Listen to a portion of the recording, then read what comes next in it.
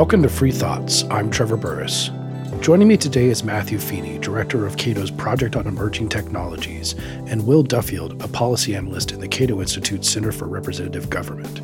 Welcome to Free Thoughts, gentlemen. Thank you. Thanks for having me. Now, we have this idea of big tech, and it seems over the last couple years we are talking about big tech a lot, which we can get into what that all means. But why does it seem that we didn't really talk about this maybe 5-7 years ago? But has anything important happened in the recent years that made suddenly Facebook and Apple and whatever else seem like concerns? Well, after the 2016 election, they became salient to politics in a way that they hadn't been before. While previously people used them to talk about politics, they were mostly on the sidelines. However, with the election of President Donald Trump, the power of social media came into the fore.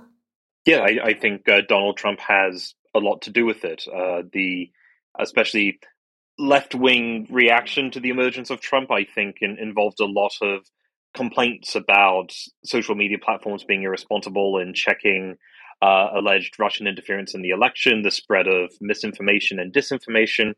And since Trump's election, I think the right has gripped onto a narrative that these companies are staffed by left-wingers who are intent on stifling conservative speech. And I think both of those concerns have prompted a lot of what we've seen surrounding big tech in politics recently. Does it matter? The center-left has really fallen out of love with big tech or social media, as a lot of its sort of predictable effects and uses have come home. When Obama used it to great effect and we saw things like the Arab Spring in the Middle East, there was a celebration of its emancipatory potential. But when that emancipation was of populist attitudes in the American heartland, it looked different. Yeah, that was actually exactly my question. Does it matter, and we'll get back to this, but does it matter that it was Donald Trump versus Obama? Because Obama famously attacked, the electorate, or let's just say, tried to influence the electorate with a, at that time, extremely novel and complex social media strategy that was praised. And as you pointed out, like, these companies are very, very left-wing in terms of their employee base. So it seems that using this power to elect Donald Trump might be the thing that upsets them more than using this power to elect Barack Obama. Yes. Yeah, I think that's certainly possible. I mean, what I think we've seen over the last few years is an understanding across the political spectrum that these kind of social media platforms can be used for a variety of reasons, for good or ill, not just by political candidates, but foreign intelligence agencies, by charities, nonprofits.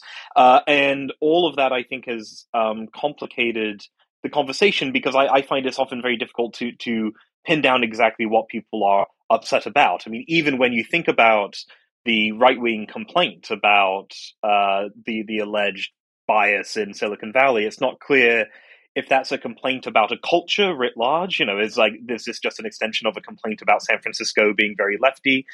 Is it a complaint about a particular business model? Is it a complaint about a particular company? I think a lot of the discussion about big tech lacks clarity, and it's very unhelpful. Something I think we should point out is no one has a definition of big tech that is consistent. It's not clear to me that it means the most visited websites. Wikipedia is very rarely mentioned, for example, in these contexts. There are sometimes discussions about social media, but people neglect streaming services. It's all very, very complicated and lacks a lot of clarity.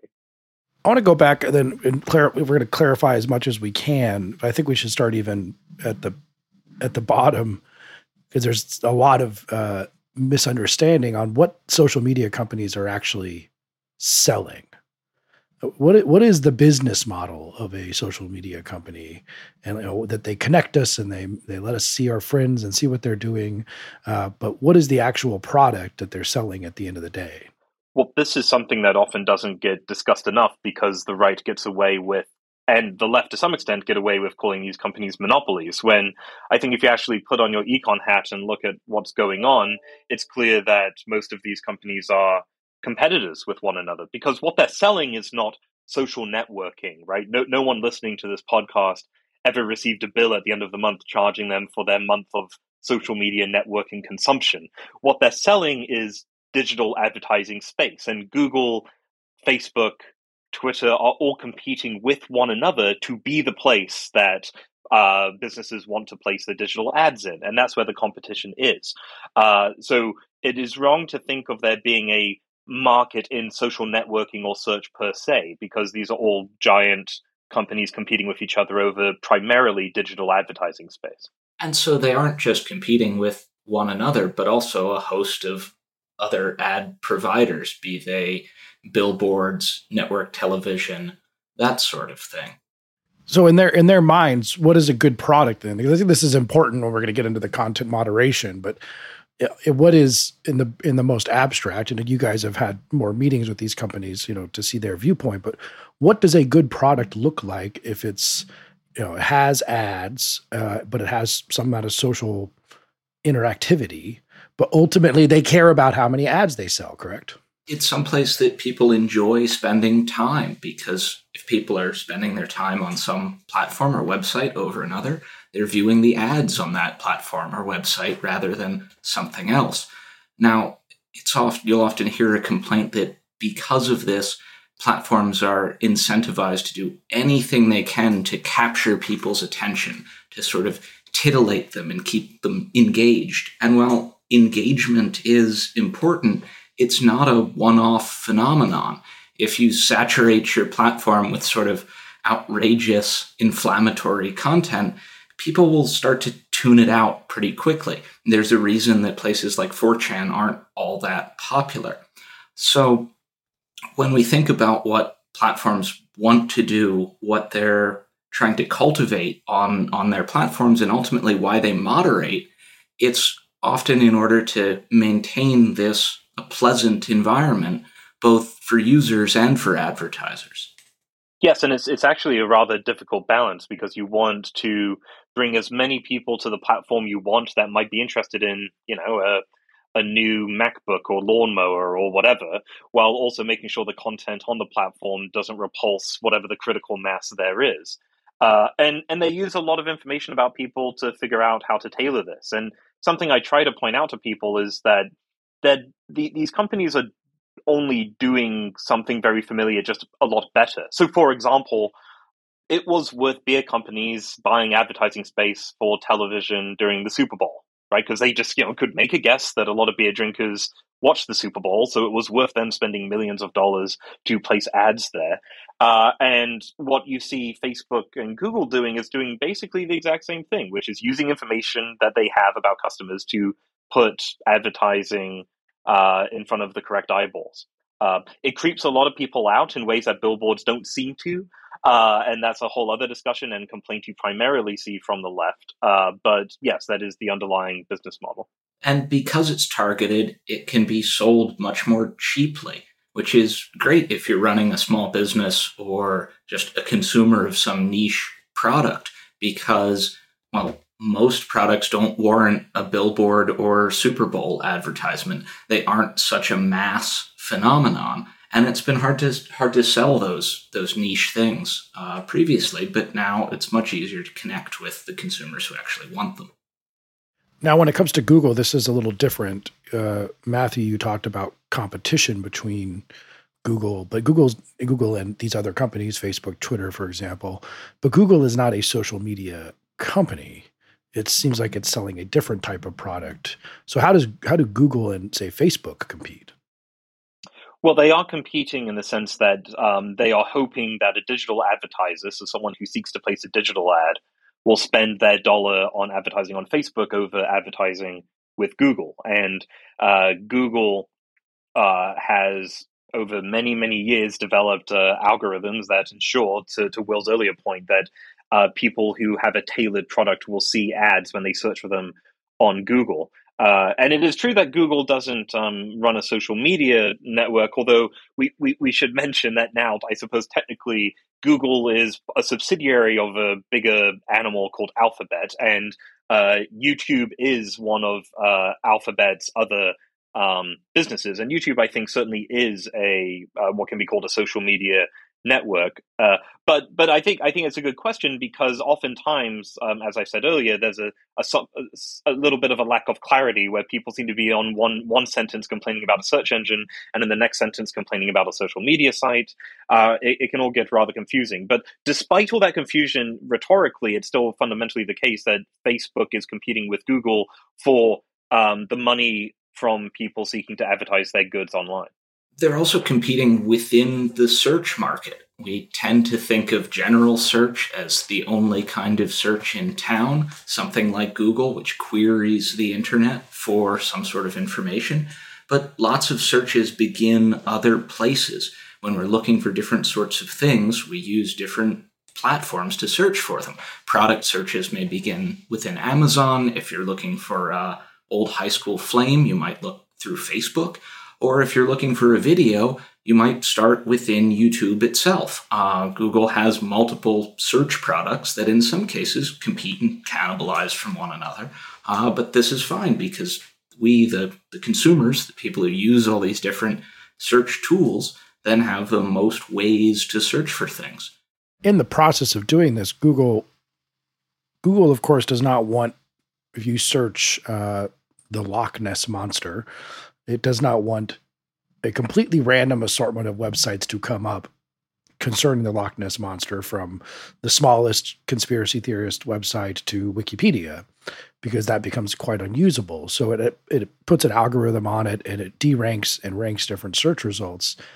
But we have to admit that is a disturbing level of power to kind of frame the world, given to a company that is not in any way politically or democratically accountable. And it's proper to maybe be concerned about that power. I think it's fair enough to be concerned. Something that oftentimes gets lost in the conversation is that Google search engine is powerful because it uses links to sources as a proxy for reputation. So, for example, when you search Loch Ness Monster, the Wikipedia page for the Loch Ness Monster will be one of the first hits. Not necessarily because someone at Google headquarters has thought, well, by design, we'll always make sure Wikipedia is on page one. It's that a lot of people link to the Loch Ness Monster page when searching for it. And this, I think, does actually inform some of the conservative complaints about Google, where they might take issue with a lot of what might be on Wikipedia, for example. And in this kind of conversation, I always return to the classic question our colleague Peter Van Doren often cites, right, which is compared to what and at what cost, which is, well, yes, it's true that you can run a search engine like Google does, which is to use links as a proxy for reputation, but it's not the only way you could do it. But you need a way to ensure that when someone searches Jaguar, that they're getting searches for the animal they want, not the car that they might want to buy.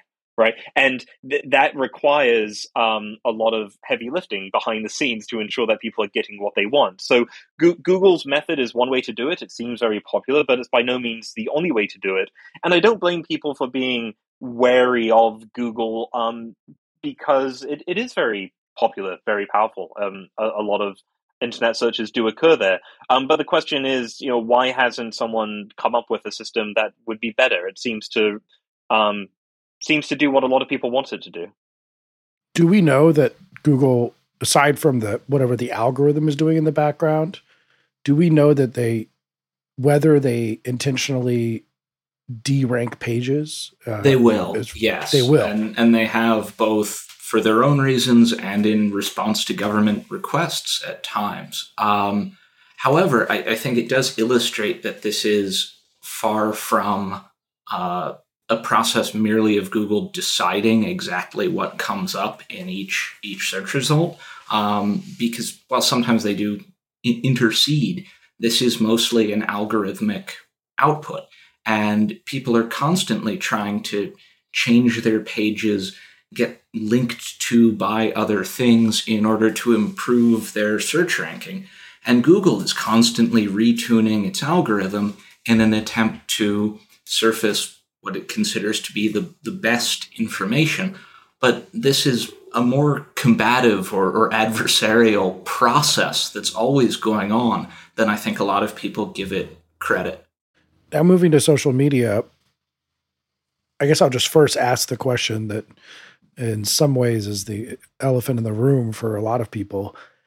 Are social media companies censoring conservatives, or maybe more specifically, are they censoring conservative viewpoints at a higher rate than other viewpoints? Well, the glib response would be define conservative, and a lot of people I think here would I think say, look, we understand that you want to remove white supremacist content, but it's not fair to call that conservative. We're concerned about mainstream Republican candidates being censored. I in my work on this have yet to find any conclusive with credible evidence that there's a systemic censorship campaign in Silicon Valley to halt the spread of conservative messages. I understand that a lot of conservatives find that hard to believe, given what they see on the platforms. But no, I'm not convinced that there is a concerted effort to stifle conservative speech. And I should mention that if you tell left wingers that there is, they'll look at you like you have grown a second head, because to a lot of people on the left looking at these social media platforms, they see the spread of MAGA content, the spread of white supremacist content, the spread of domestic terrorism content, and they can't believe that anyone outside looking in could say that there's a bias in favor of left-wing content. And something else I should mention, and I'm sure Will has something to add, but I'll just mention that it's an interesting trend in American conservative history that American conservatives are quite good at seizing onto new communications platforms. The rise of conservative talk radio being perhaps one example. And you do see on Facebook in particular that a lot of conservative pundits do have widely shared articles. But nonetheless, that does nothing to dampen the rhetoric that there is an anti-conservative crusade in Silicon Valley. I think there are some rules that cut against conservatives more heavily. Twitter's ban on dead naming, prohibits certain expressions of conservative views on gender. However, yes, as Matthew says, the relative effects here can't be ignored. If this were some medium that were so tightly controlled by the left or liberals in Silicon Valley that they could affect these sorts of changes, it wouldn't be home to such a wide variety of right-wing content. I think Facebook in particular has become more and more of a boomer platform over the past half decade at least. And with that age cohort comes a lot of conservatism. So we should expect that particularly pundits who speak to that group, people like Ben Shapiro, would do well on the platform, and they have. So I think the general relative effect of social media, particularly in relation to cable news or the kind of dominant national papers like the New York Times, has been to advantage conservatives by giving them a huge new megaphone that when they had less access to the big megaphones of the 90s or early aughts. With Donald Trump, though, I think a lot of conservatives believe that, especially in the 2020 election, that the big tech these left-wing companies, and it is true if you look at their, I think Twitter in particular, the political donations to Democrats versus Republicans is something like 75-1. So these companies, you can assume that the average employee, if you took them as a sort of let's say a mainstream Democrat or especially a mainstream Democrat in Silicon Valley, they really did not want Donald Trump to be reelected. It was regarded as a existential threat to the country, if not the world. And so therefore, it makes sense that maybe there were conversations or there was some sort of discussion that if they can just put the smallest finger on the scale and say de-rank Breitbart or not have this stuff show up, then they could save the country from what in their perspective was a possible cataclysm. And so I think that a lot of conservatives believe this is what happened, and that it's reasonable to believe that is what happened. Is there any truth to that, or is there a reason to be suspicious, I guess? I think what really muddies the water is the presence of Russian propaganda, regardless of its effect in 2016, because that was seen as a matter of national security. Now, I don't think that Russian propaganda tipped the election to Donald Trump. Their ad spend was relatively minor, and they were mostly saying the same things as other American conservative populists. However, because you'd seen this foreign propaganda effort, platforms were pushed to take steps and wanted to take steps to limit how foreign countries could interfere in our elections. And over the 4 years between 2016 and 2020, they implemented new policies to prevent even the appearance of foreign meddling. On Twitter, one of these new policies was prohibition on hacked materials. It was first used against a trove of leaked police files in August of 2019, but 2020, but no one really cared about that. It wasn't terribly politically salient. However, when it was applied to the New York Post story about Hunter Biden, it kicked off a hornet's nest. A lot of people felt that Twitter had intervened there to tip the election. Now, your concerns about the power of these platforms, particularly over the press or media entities, are, I think, perfectly reasonable. However, in that case, being knocked off Twitter for a short period of time does not mean that the article didn't spread. And looking at the Google trends around searches for Hunter Biden, you see a kind of twin hump with the second larger peak after the Twitter ban, as discussion of the New York Post Twitter ban really drove a lot of interest in the underlying story that might not have been there otherwise. Beyond that, I don't think there are any particular incidents during the election or in the lead up to it that people can or have pointed to. And I'm skeptical that the New York Post Twitter fracas did anything to diminish support for Donald Trump.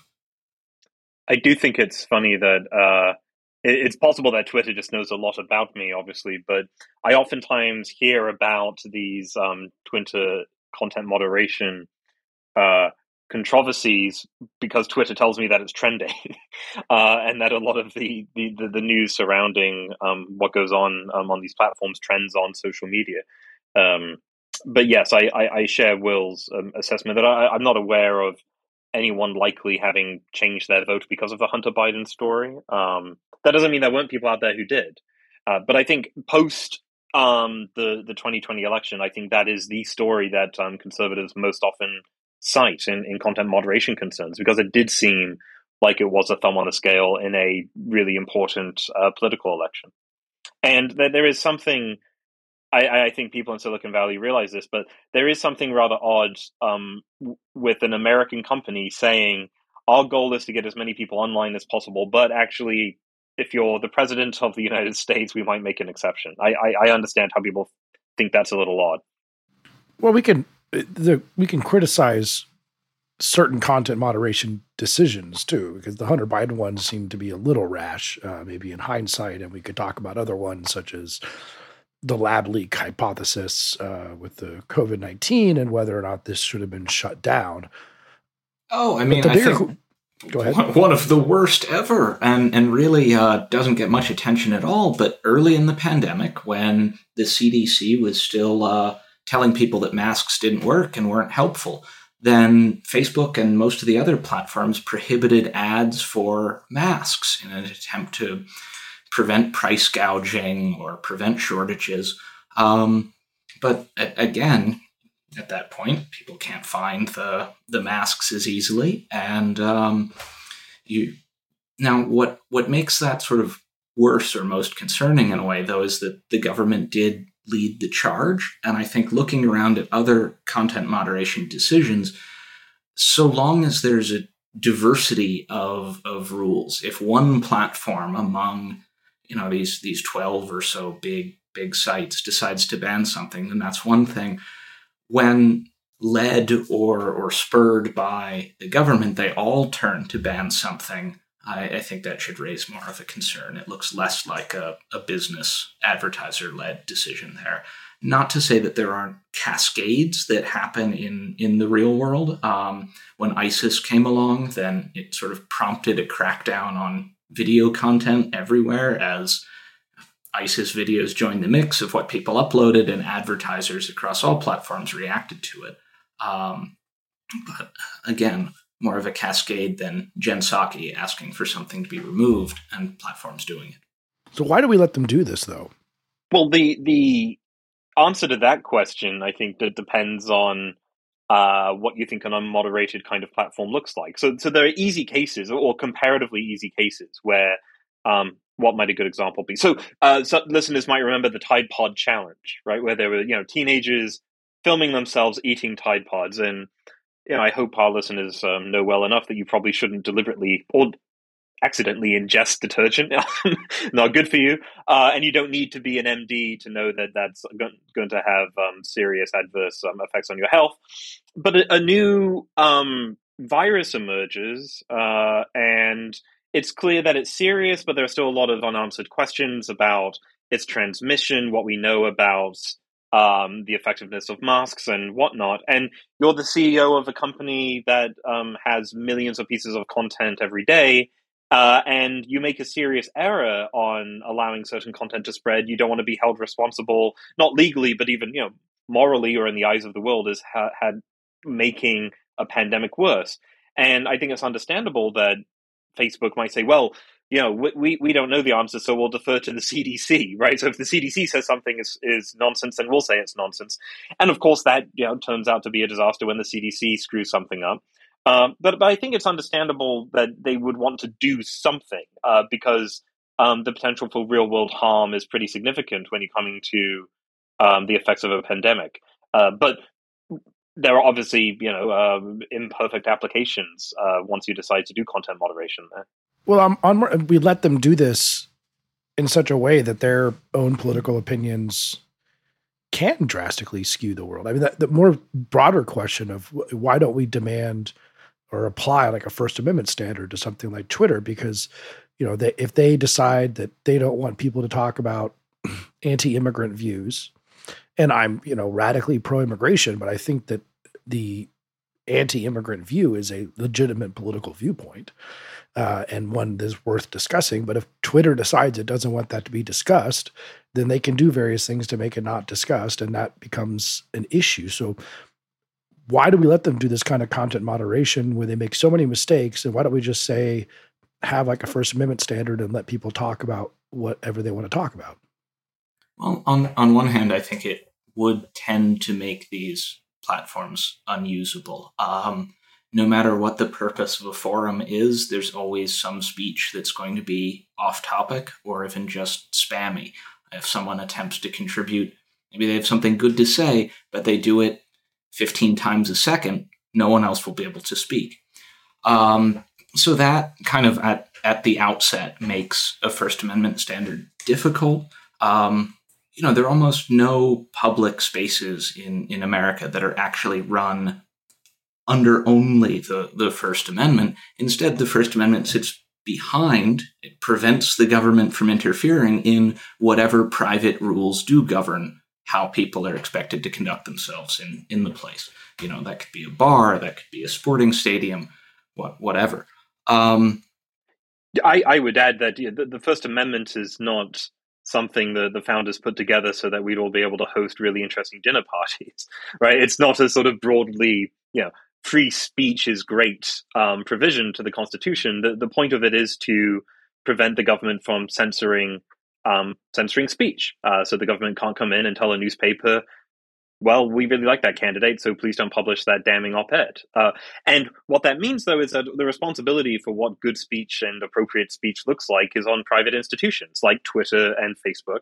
And so on the one hand, there's this utility point, which is if you just said, we're going to turn Twitter into a First Amendment theme park, that you're just going to be unusable just because of spam. and it would be very difficult to actually navigate it usefully. But secondly, there's the legal point, which is, I think, fortunately, we all live in a country where the government is not allowed to censor speech that in many other countries would be censored. So in the United States, a lot of speech that would be classified as hate speech in European countries is permitted, as images of cruelty to animals is permitted, and a wide range of racist speech is permitted. I think you can simultaneously say, I'm glad the government doesn't censor that, but also that it should be legal for private companies to decide to distance themselves from that sort of content. And I focused in this comment on racist speech, but the same, I think, applies to medical speech and and conspiracy theories.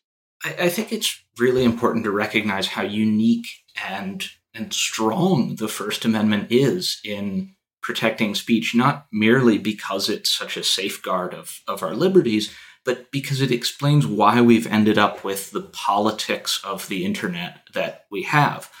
The internet dramatically lowered the cost of speaking for almost anyone. Eugene Volokh has a great paper in which he refers to this as cheap speech. All of the new things that people use the internet to say, which previously they wouldn't have thought worth the cost of the paper and ink. And some of what they say, this off-the-cuff cheap speech, isn't very nice or good. Some of it's even illegal, and courts have had to deal with a lot more libel and defamation claims over people's Instagram restaurant reviews and the like than they ever had to before. In other countries, the deluge of cheap speech has been met by new laws, either restricting what people can say or placing new duties on intermediaries to filter speech. But in the United States, the First Amendment prevents that. Government hasn't been able to make new laws to restrict what people can do with the internet. However, the demand to censor some of this new speech hasn't gone away. Instead, it's sort of routed around into or through other policies. And you'll see then antitrust, for instance, used really more in order to, or in an attempt to control who controls which media, or product liability used to constrain what kind of speech tools are available.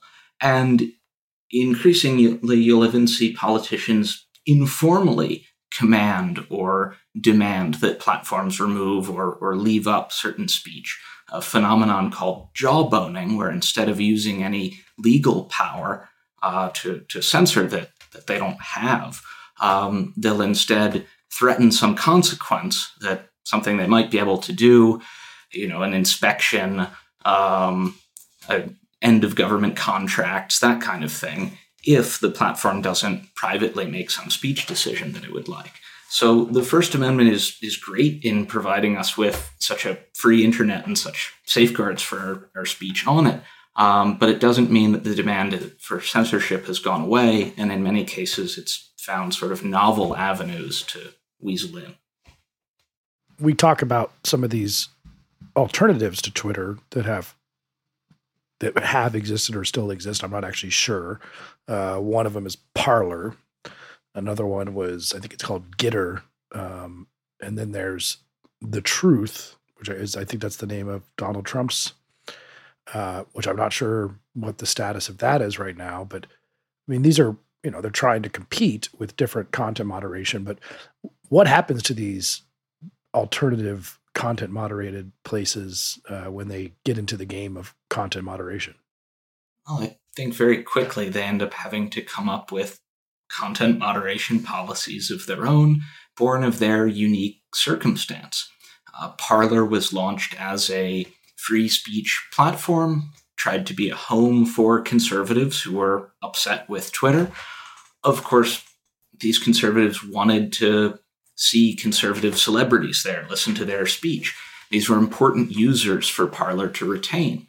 So when trolls began creating fake kind of parody accounts in the names of MAGA celebrities, despite its orientation towards free speech, Parler, I think quite understandably, cracked down on these because they threatened its core premise, which was being a home for these right-wing speakers and their audience. And if someone was going to come in and prevent that from happening, then you either give up the platform or you have to make a rule about it. I do think it's worth emphasizing here that the First Amendment is oftentimes a distraction in these debates, because I think it is viewed across the political spectrum as a talisman that just represents a free speech value, right? That to say that you want a First Amendment space or that you believe in the First Amendment is 9 times out of 10 a way of saying I like free speech. And the reason that Parler, Getter, and all these others emerge is because there's disagreement in a country as big as ours over what is acceptable speech, and that is something we should expect.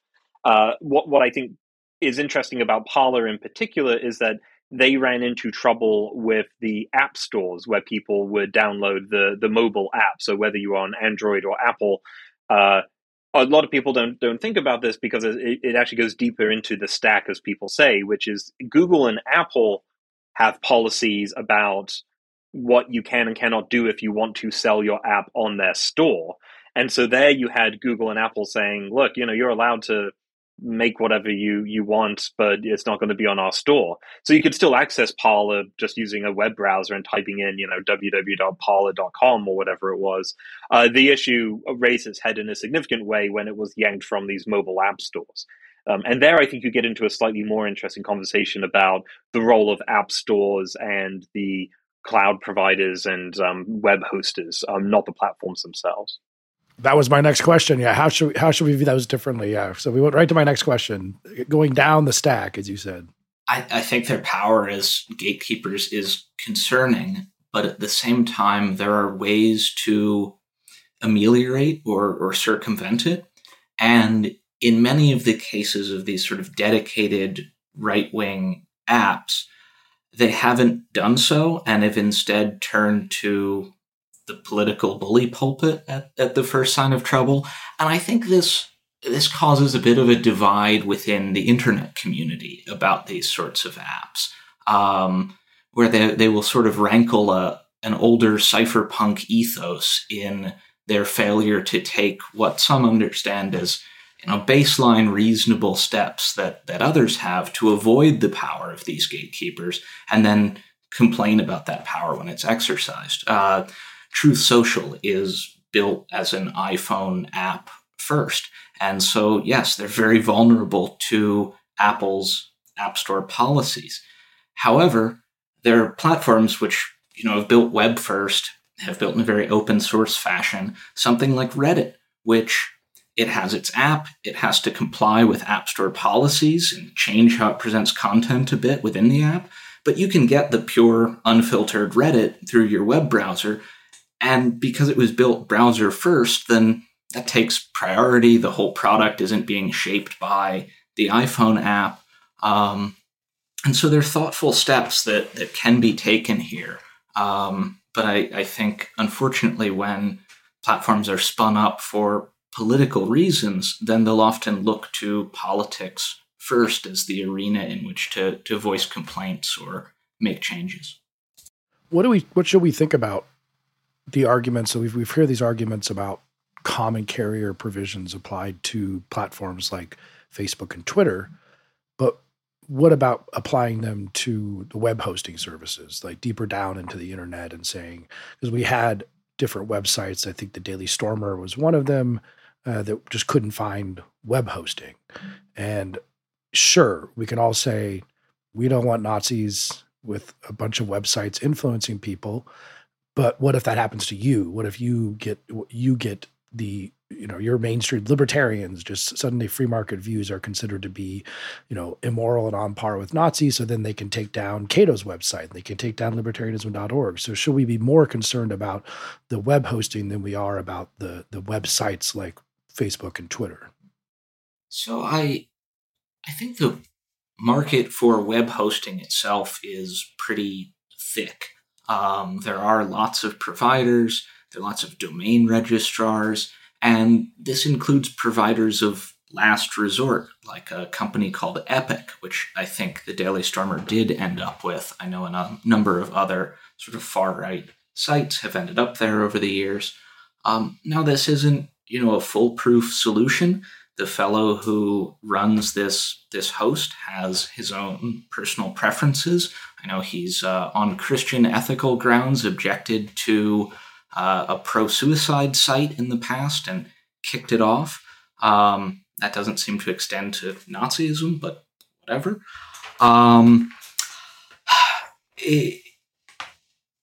If there is a place anywhere within the stack where you could imagine common carriage making sense, it is with some of these low stack service providers, things that look and function a little more like commercial infrastructure and don't sell, ads and therefore content moderation as a selling point of the platform.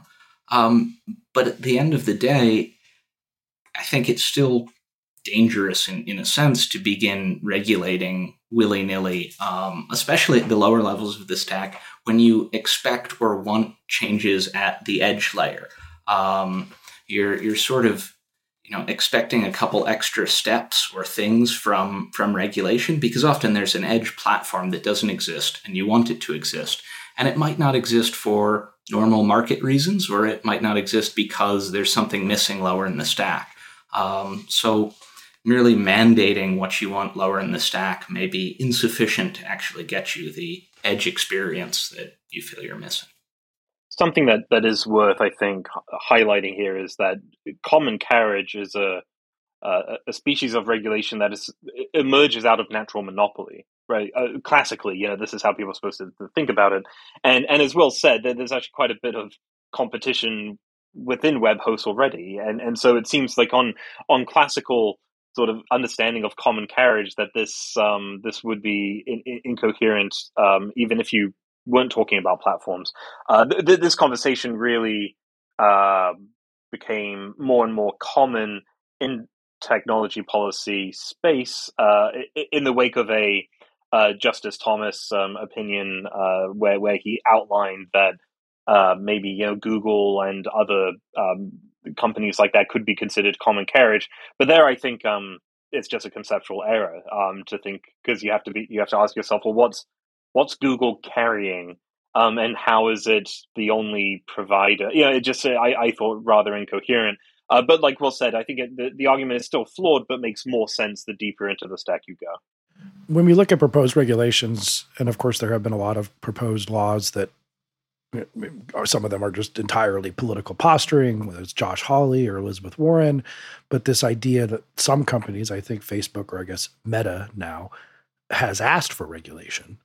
What should we, as libertarians, we say, be always wary of a business that asks to be regulated, which I think is a good general rule. But insofar as certain regulations are proposed, what should we be concerned about in terms of what it could do to innovation, internet in general, if some of these regulations got passed? I think you need to first think about the costs associated with compliance. So this is something libertarians talk about all the time, which is, private firms will object to regulation until they view them as inevitable, and then they will seek to write the regulations themselves. And it's not surprising that powerful market incumbents that have millions of dollars at hand, thousands of lawyers, thousands of engineers, are well placed to go to Capitol Hill and tell senators, look, I understand that you want to regulate, but here's a good proposal that might require a lot of investment into content moderation or something similar. There's a lot of costs associated with that sort of thing. Europe is a market to look at when it comes to regulations on technology companies. I think that in the wake of GDPR, with the Europe's big tech regulation, that you did see that Google and Facebook did quite well out of that as far as market share. When you hear about companies siding with certain politicians or legislation, I think listeners should keep an ear out for what that legislation might require and what it might do to the market. Yeah, if you aren't happy with the current business models of social media, the last thing you want is regulation that's going to lock in those business models and force every new competitor to essentially follow in their footsteps. I do think sometimes dominant platforms' attempts to pre-comply with regulation that they either support or don't can give us can illustrate the flaws of regulation before it's even passed. Facebook has made its own platform compliant with a proposed bill called the Honest Ads Act, which would regulate political advertising online in a number of ways and really expand the definition of or what the FEC can police beyond the traditional electioneering statements about candidates to issue statements. Now, Facebook has struggled mightily to decide what speech is political, whether certain product advertisements for guns or an anti-Trump spice company are considered political. And in doing so, it shows what a bad idea the Honest Ads Act would be, because you would be expecting the FEC to come up with these sorts of definitions for everyone, and for platforms with far fewer resources than Facebook to apply them at scale. So sometimes when we look at this proposed regulation and platforms' attempts to comply with it, we can see why it would be a very bad fit for the ecosystem at large, even if the dominant platforms can bear it. I will add quickly that some listeners might be thinking, well, couldn't you just write legislation for only the big players to help competition? You could say, look, well, only if your revenue is at least $500 million a year does this apply, or so many users. And I'll take those in reverse order, just so that listeners can ponder them. The first is, because a website has a lot of visitors doesn't mean that it's wealthy. The best example of this is Wikipedia, one of the most visited websites on the planet, but it's a nonprofit and only employs a comparative handful of people compared to Google and Facebook. Secondly, on the revenue point, my argument on this is that it just provides another incentive for smaller companies to sell to big companies, where if you know that you're building a social media company and you're slowly gaining revenue, but you know that once you tip over into $500 million that you're going to have to comply with new regulation, actually selling to Google for a few $1 billion or so, or a few million, actually looks kind of attractive. And so I don't think it solves the competition problem at all. It can introduce real issues as companies scale as well. Imagine if you'd had a law saying companies with more than 50 million users have to have a non-algorithmic feed as well, like Twitter used to. Well, now TikTok can never really be a proper competitor to YouTube or Twitch or Facebook, because it relies entirely on an algorithmic feed. It never had anything else, and it knows that at this size, it's going to have to change its business model or its product offering dramatically. So that threshold always poses an issue when companies near it. Now that was my going next with TikTok and other things that I'm probably not even aware exist, because that's the oddity of these tech companies is as soon as 40-year-olds are paying attention to them, or 50-year-olds, they probably have been way left behind by the 15-year-olds and what they're doing. And so, as you pointed out earlier, I think, Will, that Facebook is not used by 15-year-olds as a rule. They're using TikTok and Snapchat and other things. Facebook is sort of a boomer phenomenon, and we've seen that some of this misinformation concerns comes from the fact that boomers share this stuff more than other people. But I think in 10 years from now, it would be hard to say what platforms might be dominant. 10 years from now, you'll have people who are 18 be 28, and there'll be something new. And TikTok is, of course, very different in terms of moderation. So I guess the question is, what's coming next? If we think of some of these the ones that everyone talks about as being legacy players, what's coming next for content moderation in terms of and social media in terms of the difficulties with regulation and creating sort of rules that apply to all these even not guessable technologies coming in the future? The guessable one is virtual reality. Everyone, certainly Facebook, wants to create the metaverse. And if you line up all the different sorts of content and platforms on a kind of spectrum, you can place text, Twitter-based, kind of static searchable text on one end, and live video, sort of all the way out at the other, with VR then extending the line further, because instead of something that you can search back through or even easily record as a viewer, you're suddenly talking about ephemeral interactions. They may not even be verbal, but instead someone gesturing at you in virtual reality. And so for platforms to moderate this in any kind of top-down fashion is going to be much, much more difficult than it is to search through Twitter and remove the bad tweets. I'm picturing a VR space where your Ben Shapiro of 10 years from now holds some sort of virtual speech that people have turned in a virtual universe, or some Nazi holds a virtual speech, and then everyone gets very upset about how these people are influencing the election via misinformation. Do we just have to accept it then? I mean that does seem quite impossible to do much about, even on a private level. So we just have to accept misinformation and that people will be spouting off hateful rhetoric, and just that's how things are. I think the anxieties about other people's speech and other people having the wrong or awful ideas will always exist so long as there's a diversity of views out there. However, there are reasons to believe or hope that new mediums may not have the same issues of scale as our current crop of platforms. It seems as though, given concerns about cancel culture being the main character of Twitter, being publicly shamed, that sort of thing, that a lot of particularly younger users are moving to more private platforms. They're having conversations in a Discord channel rather than publicly on Twitter. And in some ways, VR reimposes the physical constraints that we lost when we moved to the early internet. The hypothetical demagogue giving the speech, unless he has a kind of digital assist, is only going to be able to speak to so many people. Only so many people can crowd in and see him. And you know, someone else may get up there on stage and say something else.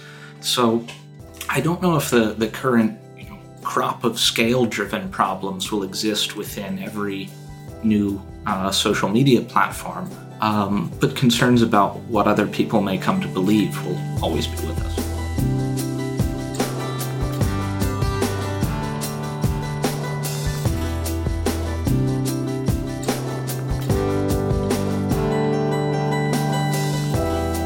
Thanks for listening. If you enjoy Free Thoughts, make sure to rate and review us in Apple Podcasts or in your favorite podcast app. Free Thoughts is produced by Landry Ayres. If you'd like to learn more about libertarianism, visit us on the web at libertarianism.org.